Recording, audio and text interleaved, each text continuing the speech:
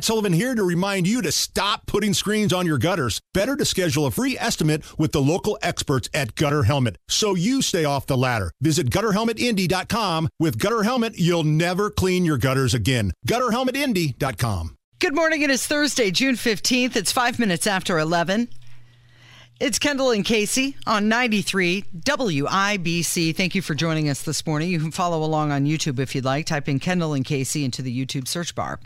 So Republicans seem to be split over the Justice Department's 37-count indictment against Donald Trump. We see different people taking different sides, and many of them clearly saying this is purely political, while others call the charges extremely serious and troublesome. It really depends on who you ask. A lot of this, I think, is going to come down to not espionage acts, but possibly obstruction of justice for Donald Trump. But if no crime, so this is the question, right? If no crime was committed, can you obstruct justice? If you didn't commit a crime, and you're saying, what are you obstructing? Right. And okay. I mean, here's the thing: there appear to be, going back to the days of Bill Clinton, court precedent that says if the president takes something with him, it becomes personal. Right. It is declassified. Now, if that's not the rules, okay, but that was the rule for Bill Clinton. I mean, there was a whole court case about this, and that was where the court came down, was that when the president takes something with him, it by default becomes declassified. Okay, so Hillary Clinton, oh boy, she made an appearance on a podcast. And I'm wondering, is this what she has sunk to? Needing to be so relevant so badly that she's sitting on this panel. But she was asked directly during the Pod Save America podcast about why her good old friend James Comey let her off the hook. And this was her answer. Republicans claim that you did the same thing and got off scot-free. Why did your friend Jim Comey let you off so easy? That's a really good question. I can't figure that one out. I do think it's odd, let's just say, to the point of being absurd, how that is their only response. You know, she doesn't answer the question. Exactly. Because there is no answer. Right. And then she just deflects and goes back to Trump and goes on Trump bashing. Okay, you are a woman. Mm-hmm. We're in agreement on that. Yeah. Okay, very good. Correct. Thank you for noticing. You have been very successful in a otherwise mostly male-dominated industry. Mm-hmm. So I ask you this as a woman who has been successful in a male-dominated industry. If you could hook Hillary Clinton up to some sort of truth serum or whatever, and you asked her about her life, there has to be a sense of immense bitterness that her entire life and success was hitched to a man who she clearly despised, and having to stand behind this man that she clearly despised. I mean, you think about everything she had. First Lady of Arkansas, not of her own doing. First Lady of the President of the United States, not of her own doing. She was given a U.S. Senate seat in which she moved to a state she did not live in. Carpetbagging. And she was given that as a thank you. And the agreement with Bill Clinton was, if you stand behind me as I humiliate you and lie about that I had relationship with an intern, blah, blah, blah. And instead of doing the right thing, which would have been the best thing for her and for all women, which is to say, I'm done with you, I'm out of here, peace, she stood behind him and made up these just nonsensical claims about vast right-wing conspiracies, etc. Then she loses when she finally has to stand on her own, which is she runs in a Democrat primary for president. She loses in spectacular fashion to a guy who'd been in the U.S. Senate for 7 seconds. That's how unlikable she was. Then, as a thank you for her not pitching a fit, she's given the Secretary of State role. That's a disaster. Benghazi et al. So she's a colossal failure at that. Then she runs for president. She's again so unlikable, she almost loses in a primary to Bernie Sanders. Had they not rigged it, it's now been totally proven it was rigged, in favor of her, she would have lost. And then is the only person in America who probably could have lost to Donald Trump. So your entire life has basically been disappointment? Yes, and any success, air quote, that you have had was because you were totally submissive to your goon thug idiot husband who embarrassed you on the regular in front of the entire nation. I mean, when she looks in the mirror, if she's honest with herself, that's what she has to see. It's got to be so disappointing. The hardest part, I think, to get over is the betrayal from her husband on such a grand scale. I mean, how does she go out in public knowing what the whole world knows? She was completely betrayed, and yet she still does it. Why? But let's bring it full circle to local, okay? Because one of the things we keep telling our audience is how shameless most of these people in public office are. State level, federal level, local level. There's so many of them that are just completely shameless, and they need to be in the position. It's really pathetic, but their lives are defined by the thing, being able to lord over people. They recognize, I think there's probably a recognition that if I weren't this thing, and this thing is a public office holder, I wouldn't be doing something that people would revere. I wouldn't be doing something that people would want to know me. I wouldn't be doing something that people would want to be around me or take a picture with me or care what I have to say on a podcast or a radio show. Their whole sense of relevance is created around needing to be liked or respected, or even if not even that, people want to be around you because of what you have to offer to them. And I think you see this with someone like her, where she needed that so bad that she was willing to humiliate and embarrass herself by being subservient to Bill Clinton. She desperately needed attention from other people because she clearly wasn't getting it at home. And it has to be a very empty, bitter feeling to know you will never achieve the thing that you wanted, because when it was your time to stand on your own on multiple occasions, you could not do that because you were incapable. And the only reason you were anything was because of the man you shared a bedroom with, and that you were willing to take whatever national embarrassment he bestowed upon you. I think she or her team thought that she was going to get a lot of female voters just because she was female, that many women would rally around her because we want a female president.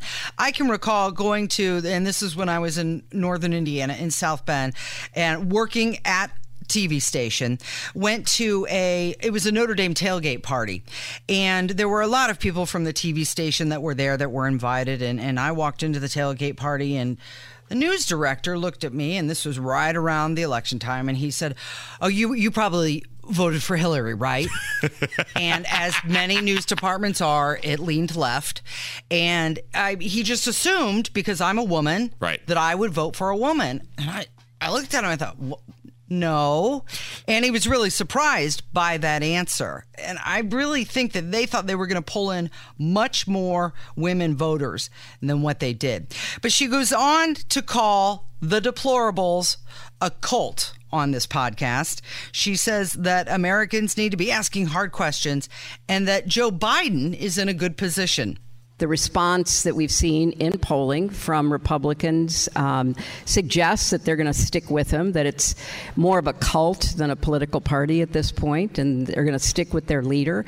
So I think that actually President Biden is in a very strong position to run a campaign that doesn't have to talk about him. But I think other Democrats should, and other, concerned Americans should be asking hard questions. She's just so used to lying and gaslighting. It just is so natural to her, and deflecting hard questions. And she said that, again, Joe Biden is in a good position.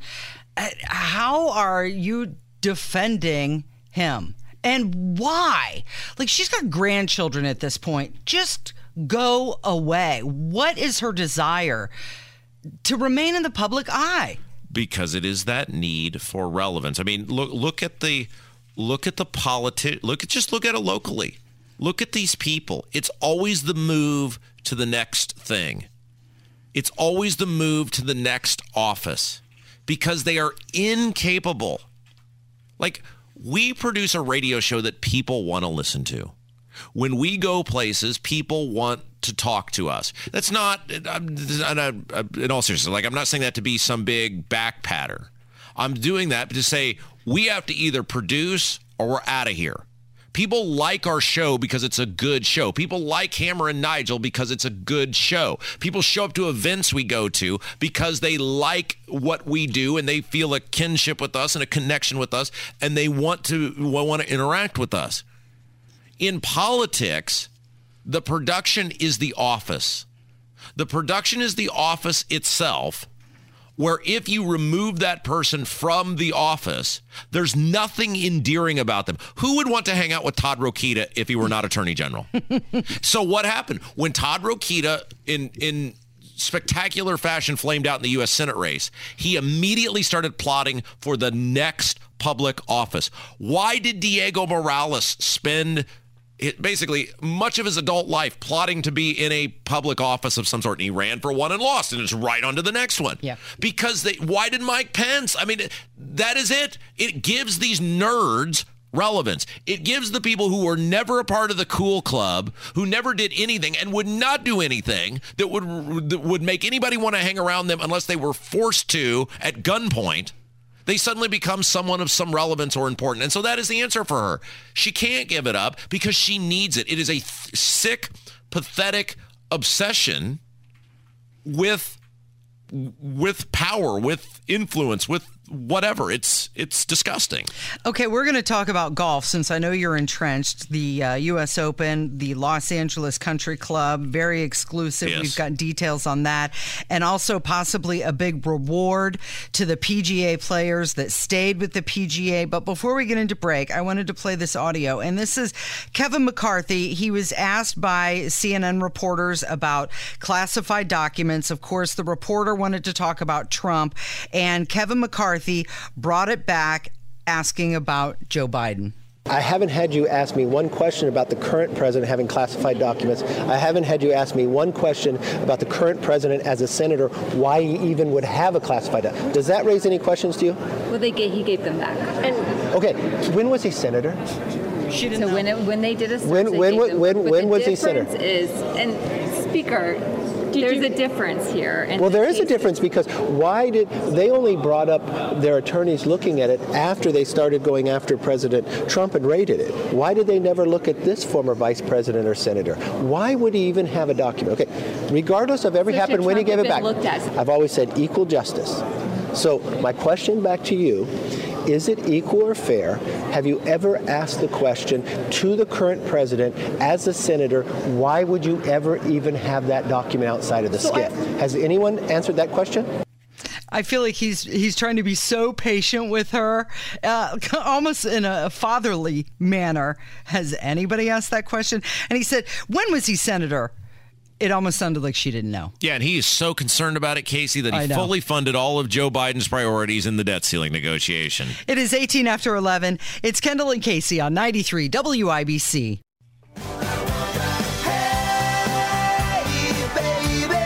$7 million. Trump raised $7 million in one day after the indictment. 22 minutes after 11. It's Kendall and Casey on 93 WIBC. And right now at WIBC.com, the top 25 zip codes in Indiana that contributed the most to Donald Trump. I'm going to throw out a zip code for you. Okay. 47963. That was the number one zip code giving to Donald Trump in the state of Indiana. 47963. I'm going to take a guess. Okay. Because I'm good at area codes. I'm not good at zip codes. I'll say Fort Wayne. It's Morocco. Morocco? Mm-hmm. Where is Morocco? That's a country. It's in North Africa. Thank you, Kev. Morocco, Indiana. Mm-hmm. Town in Indiana. Mm-hmm. Where's it at? Beaver Township, Newton County. Okay.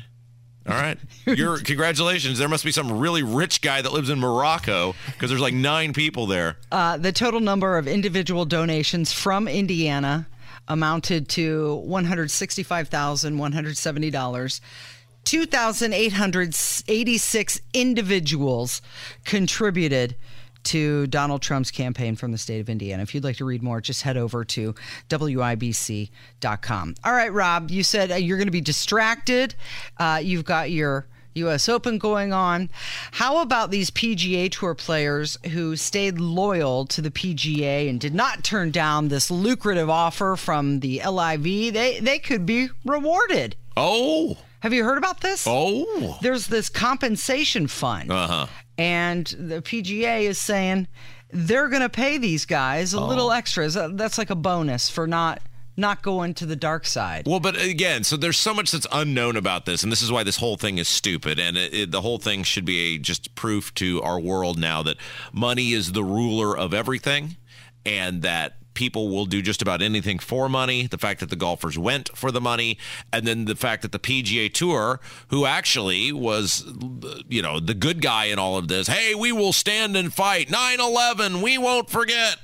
Oh, well, I guess we forgot because now the Saudis are going to fund the PGA Tour. There's a whole bunch. Here's the thing, though. There's a whole bunch of stuff that is still unknown about this, and I'm not totally sure this is actually all going to go through unless the players on the PGA Tour actually want it to go through. This is the thing. The players still have all the leverage. Like, let's say today, because today is the first day of the U.S. Open.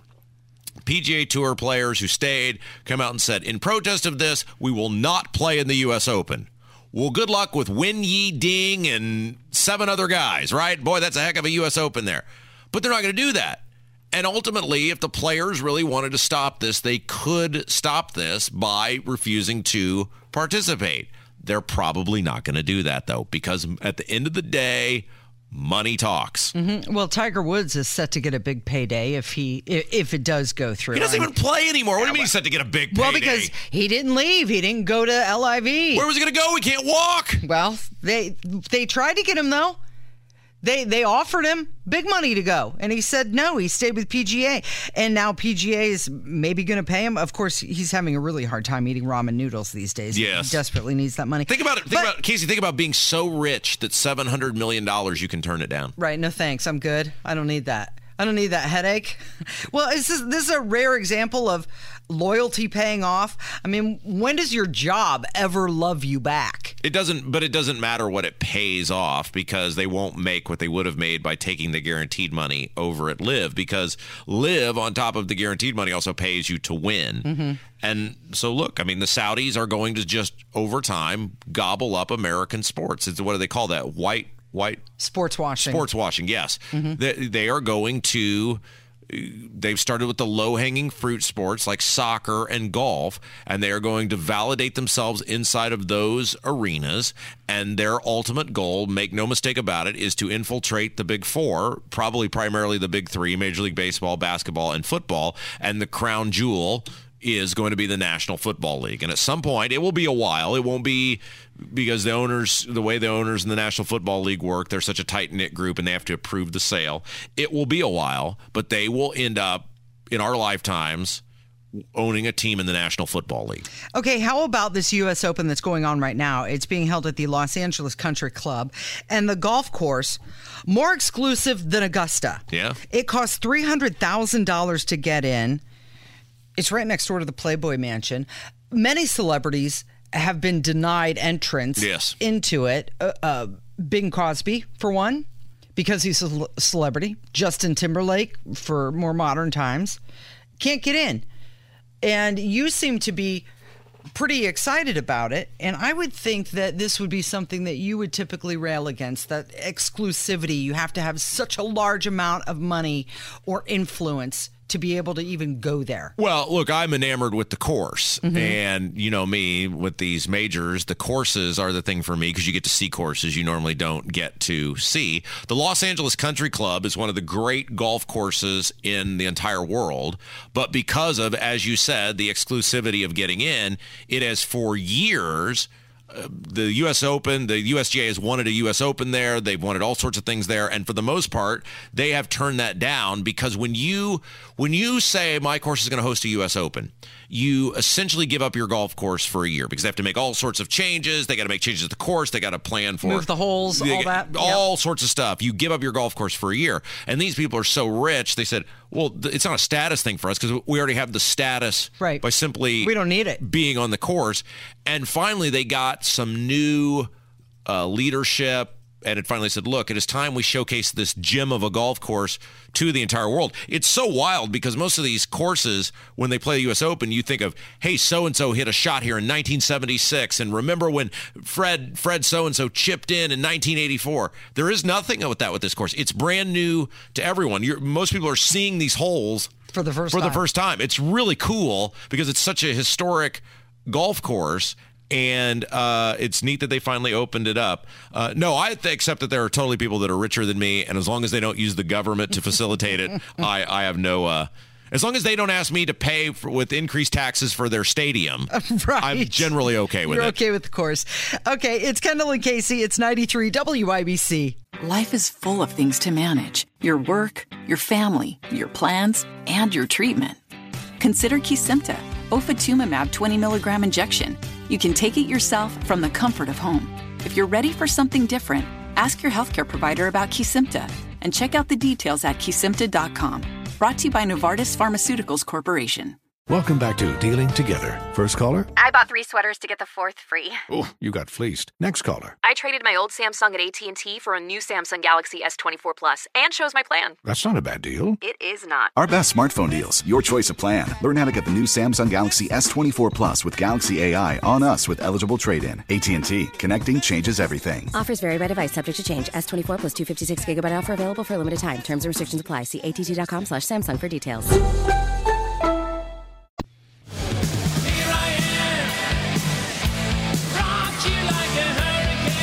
It is 11:34. You're listening to Kendall and Casey on 93 WIBC. So President Biden, he chuckled and walked off when he was asked about allegations of bribery from his time as vice president. He was asked, are there tapes that you accepted bribes? Mr. President, is that true? And then he did a laugh, and then he walked off. Of course, this all comes from the House Oversight Committee.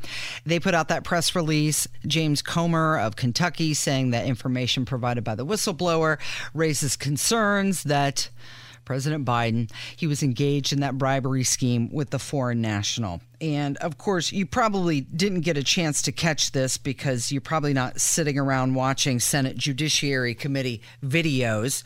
But the senator from Tennessee, Marsha Blackburn, she had an opportunity to ask the deputy director of the FBI why they were protecting the Bidens and the Clintons. And yeah, you can imagine it's just as fiery as you think it would be. So why did you decide to conceal the information in that revelation to the House Oversight Committee? Why did you redact all of that pertaining to the phone calls? We have exceptional people within the You're not FBI, answering the question. Best. Why did you redact that information? And they work relentlessly every day to keep this country safe and to protect people. You chose not to reveal that the calls were there, and Senator Grassley found it out anyway. Is that accurate? With regard to the document, you chose to redact it, yes or no? We often redact documents to protect sources and methods. So you chose to redact the fact that there are 17 voice recordings, 2 of those with the now president. You chose to redact that and not to give that to House Oversight. Why? He still would not answer the question. He said they do it to protect people. Who were they protecting? That's the big question. So Representative Anna Luna, she's from Florida. She was talking about eliminating the FBI director's position if he doesn't play ball and release the recordings. That's not the only thing, Jesse. As you saw, the FBI is playing games. And as you know, even if we do a contempt of Congress, it's likely that the DOJ would not actually hold the FBI director accountable. But what we can do as Congress is we can officially defund the director's position. And that's something that we're also looking at doing via the Holman rule. Does that mean he doesn't get paid his salary? That means we've effectively eliminated his salary and thus his position, yes. Okay, so she's the one who tried to censure Adam Schiff, though. So I know you're rolling your eyes. You're thinking to yourself, just more talk. More tough talk, right? Well, nothing ever happens. And no action. Nothing ever happens. The Republicans, nothing ever happens with these people. They never do anything. It is all talk. It is never any action. And I'm just sick of it. They fully fund the Democrats. They fully fund the priorities. They give them whatever they want. And then blah, blah, blah. We'll have an investigation and we're going to get to the bottom of it. Oh, you get to the bottom of it. And then what? There's never a what. They just backed out of getting Adam Schiff. They just backed out on that. Mm-hmm. Yeah, they actually, what did they vote on that? Yesterday? Yeah, Wednesday they vote on that. And he was going to be fined $16 million? Yeah. And they just, no, it's fine. It's okay. You do whatever you want. He was asked about it. He had some thoughts on that. For Kevin McCarthy to bring this up on the floor when Californians are trying to afford a place to live, when we're dealing with a scourge of fentanyl addiction, when hospitals in rural parts of his own district are shutting down, shows you where his priorities are. My priorities are getting things done for California. So he didn't want to talk about it either. It's just more deflection on his part. And that's what they do. That is, but they're never held accountable. You can deflect. When the other side there is never any ramification for what you do. You can do whatever you want. What are you going to do to them? Nothing. It doesn't matter if you lie about Trump. Adam Schiff lied every single day about Trump and Russian collusion. He flat out lied. He knew he was lying when he said it. And they took him off one committee. He still has other committee assignments. This is why I gave up on these people a long time ago, Casey. They're not serious people. They don't actually want to change America for the better. They just want to be in power. They're all in the same club. They're not doers. The Republicans are wimps. They're wimps and they're losers. Okay, let's talk about how the Fed held off on raising the interest rate. Thought they were going to do it. They didn't do it. They say 2 more are coming, though, later this year. Oh.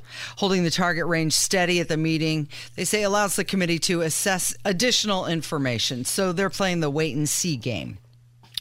Look, at this point, it doesn't matter, Casey. I mean, what is it like? What's the step that acceptance isn't in there? One of these processes where acceptance is one of the, what is it, alcohol? You're talking about what, the 12-step? The 12-step program, thank you. Acceptance is a major part in that process, right? In this case, the acceptance of I have a drinking problem and I can't control it on my own and I've got to get help.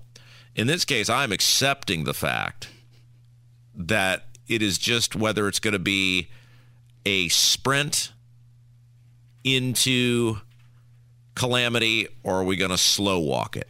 Because we're not doing any of the things necessary in regards to money supply, in returns to printed money, in regards to government spending. I mean, we're not doing any of the things necessary. It doesn't matter whether they raise interest rates or not. I mean, it may obviously matter in the sense of, is it the short-term impact it has the economy? It doesn't matter. You can't interest rate your way out of this. Government spending and out of control government spending and get a handle on government spending is the only possible answer. And as we just saw with the debt ceiling vote, Republicans aren't serious about doing that. Democrats clearly aren't serious about doing that. So it is what it is. Stuff will just be really expensive. We're seeing the country erode away from us, right in front of us, and nobody's going to do anything to stop it. So acceptance. I'm at the acceptance point in this process. Does it make it easier for you? No, it makes me sad. It makes me sad because I see the country that I grew up in. I see, not to be old man who yells at clouds, but I just see what this country has become. And we're apparently, as a collective, too apathetic to do anything about it and too apathetic to punish the people who have done the thing to us. Okay. It is 11:41. It's Kendall and Casey on 93 WIBC. Okay, so Ken Jennings, this is the Jeopardy guy. Oh, yeah. He was on The View. And he may have had the best line of all in regards to Wheel of Fortune. But they were talking about Wheel of Fortune, and Whoopi Goldberg weighed in. Well, Pat's a legend. I mean, over 40 years, and the price of a vowel has not gone up one penny. Like nobody controlled inflation like Pat Sajak. Pat Sajak, but president. That's an interesting question. I mean, Jeopardy had its own succession crisis. Hopefully, Wheels got an envelope somewhere that says what to do when Pat packs it in. Whoopi wants the job. I want that job. Well, now we figured it out. I think it would be lots of fun. And you know what? There's an easy way to tank Wheel of Fortune for future generations forever and ever. Yeah. Put Whoopi Goldberg in there. Okay, so I thought this might be fun. Name 5 politicians that should be considered for the hosting gig on Wheel of Fortune and why. I've got my 5.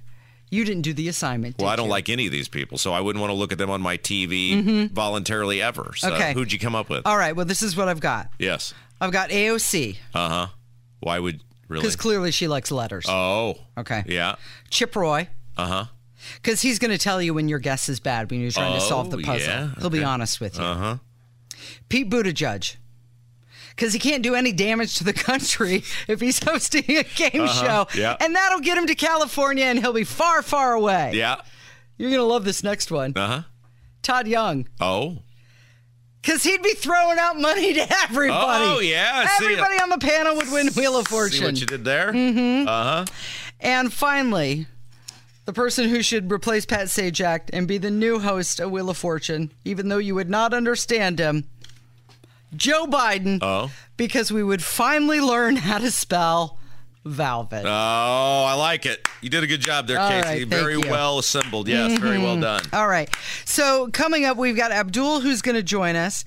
We're going to talk about Eric Holcomb and also Jim Lucas with him. Yeah, there's a new poll out from someone, we don't know who, that says Holcomb could beat Jim Banks in a primary. Who's doing this poll? Eric Holcomb?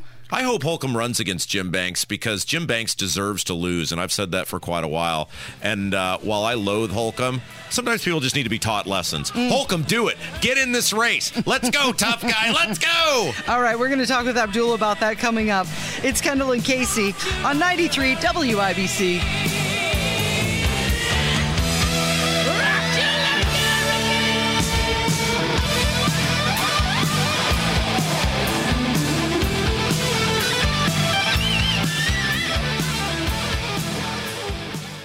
Life is full of things to manage. Your work, your family, your plans, and your treatment. Consider Kesimpta, ofatumumab 20 milligram injection. You can take it yourself from the comfort of home. If you're ready for something different, ask your healthcare provider about Kesimpta and check out the details at kesimpta.com. Brought to you by Novartis Pharmaceuticals Corporation. Welcome back to Dealing Together. First caller? I bought 3 sweaters to get the 4th free. Oh, you got fleeced. Next caller? I traded my old Samsung at AT&T for a new Samsung Galaxy S24 Plus and chose my plan. That's not a bad deal. It is not. Our best smartphone deals. Your choice of plan. Learn how to get the new Samsung Galaxy S24 Plus with Galaxy AI on us with eligible trade-in. AT&T. Connecting changes everything. Offers vary by device. Subject to change. S24 plus 256 gigabyte offer available for a limited time. Terms and restrictions apply. See att.com/Samsung for details.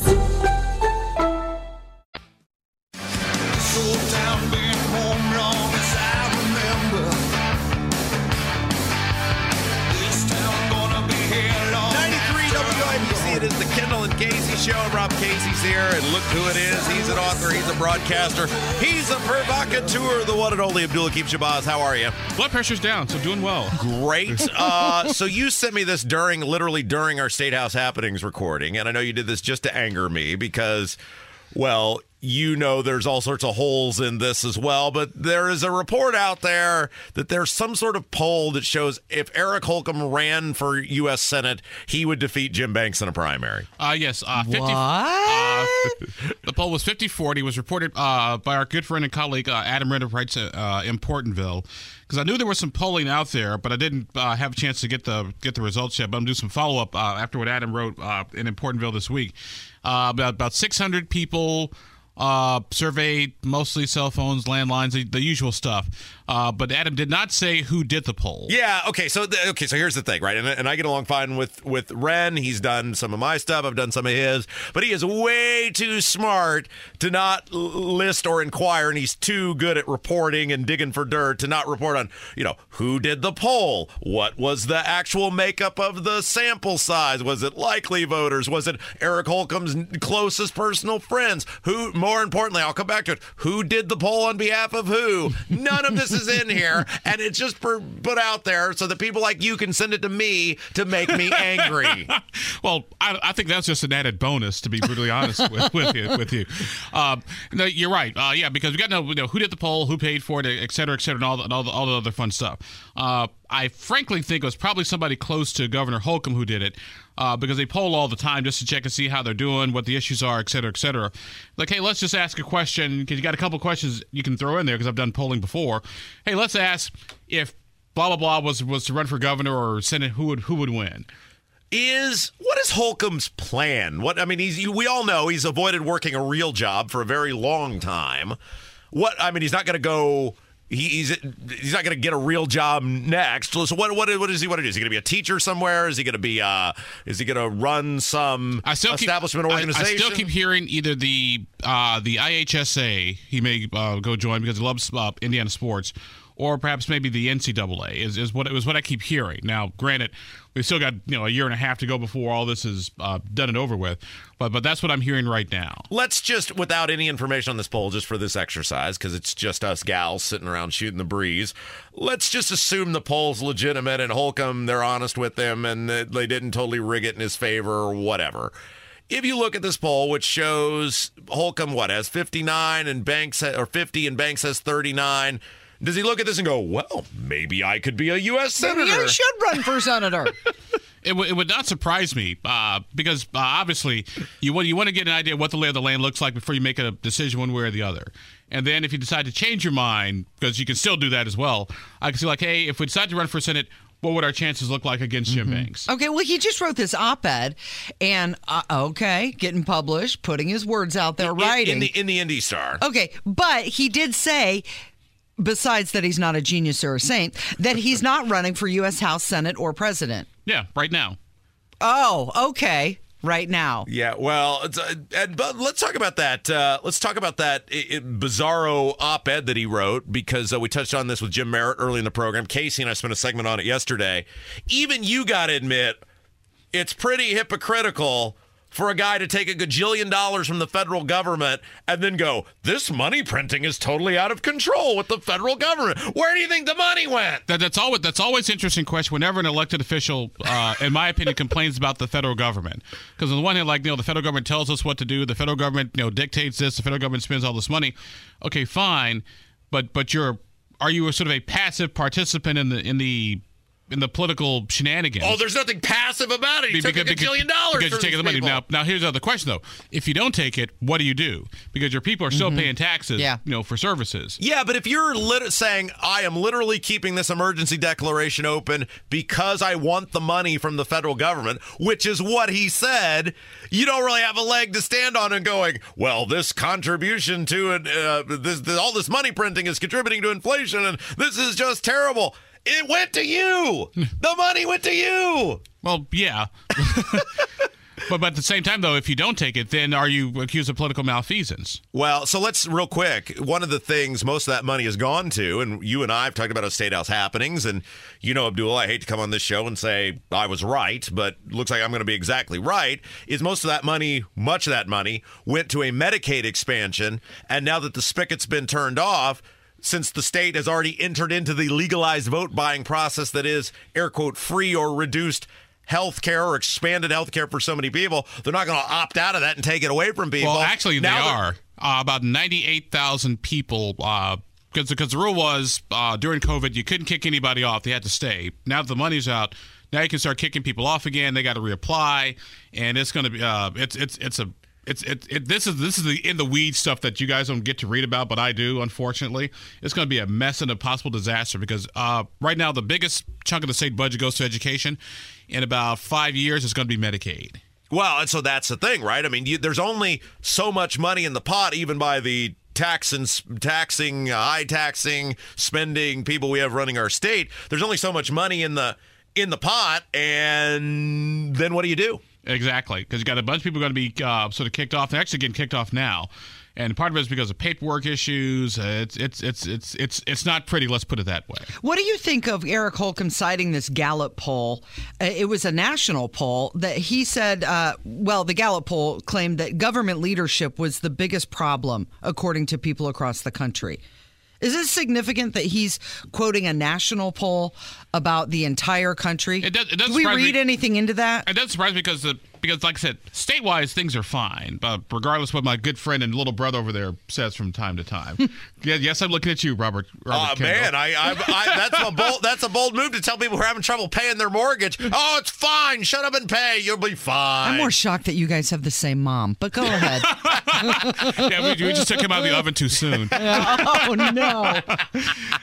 No, I mean, but the national level is where most of the dysfunction is. For example, if you're like a state senator or state rep and you're knocking on doors, people ask, let me complain about Congress. Like, well, I'm not a member of Congress. So, well, I want to complain about Congress because that sucks all the air and oxygen out of the room. For the most part, in Indiana, yes, the country has challenges, but things are a lot better in Indiana than they are, say, in my home state of Illinois. Now, you have a theory. Abdul is with us. Let's skip over here to Jim Lucas real quick, that his attorney may not have been too pleased with his little disaster interview on Hammer and Nigel because you had reached out to him and he said, no, I'm not doing anything else. We all know Jim Lucas, arrested for DUI, leaving the scene of accident, pled guilty to misdemeanor charges, served a suspended sentence, got to go counseling, and then no driving for a while.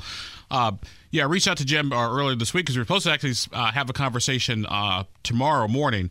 But Jim's like, Abdul, I don't think I want to do it. Like, yeah, fine. I understand that because the lawyers and everything. But Jim Lucas turning down an opportunity to be seen and heard is rare. Yeah. I mean, that interview with Hammer and Nigel was a train wreck. And if you were his attorney, you would have told him you should absolutely not do that. Exactly. Or at the very least, have my lawyer on the phone with me. Yeah. Listening to the conversation. An IFB. More billable Don't hours say that. for Abdul. That's always his focus. Mm-hmm. Hey, what's coming up this Saturday on Abdul at Large? I'm going to talk to good friend Reverend Harris about India's crime-related issue. I'm going to be talking to John Ruckel's House, the State Medical Society, about healthcare issues, and my good friend Matt Sosi on the summer movie stuff. I love it when you interview these establishment politicians because it gets some show content for the rest of the week. So, hey, we're here for you, old friend. Yes, absolutely. All right, Abdul Hakim Shabazz, you're the best. Thank you, my friend. Thank you. So good to have you back on the show, So Abdul. good to be back. Yeah, you're listening to Kendall and Casey on 93 WIBC. It's time for us to hit the road. Thank you, Rob. Thank you, Kevin. And thank you for listening today. We'll see you back here tomorrow on 93 WIBC.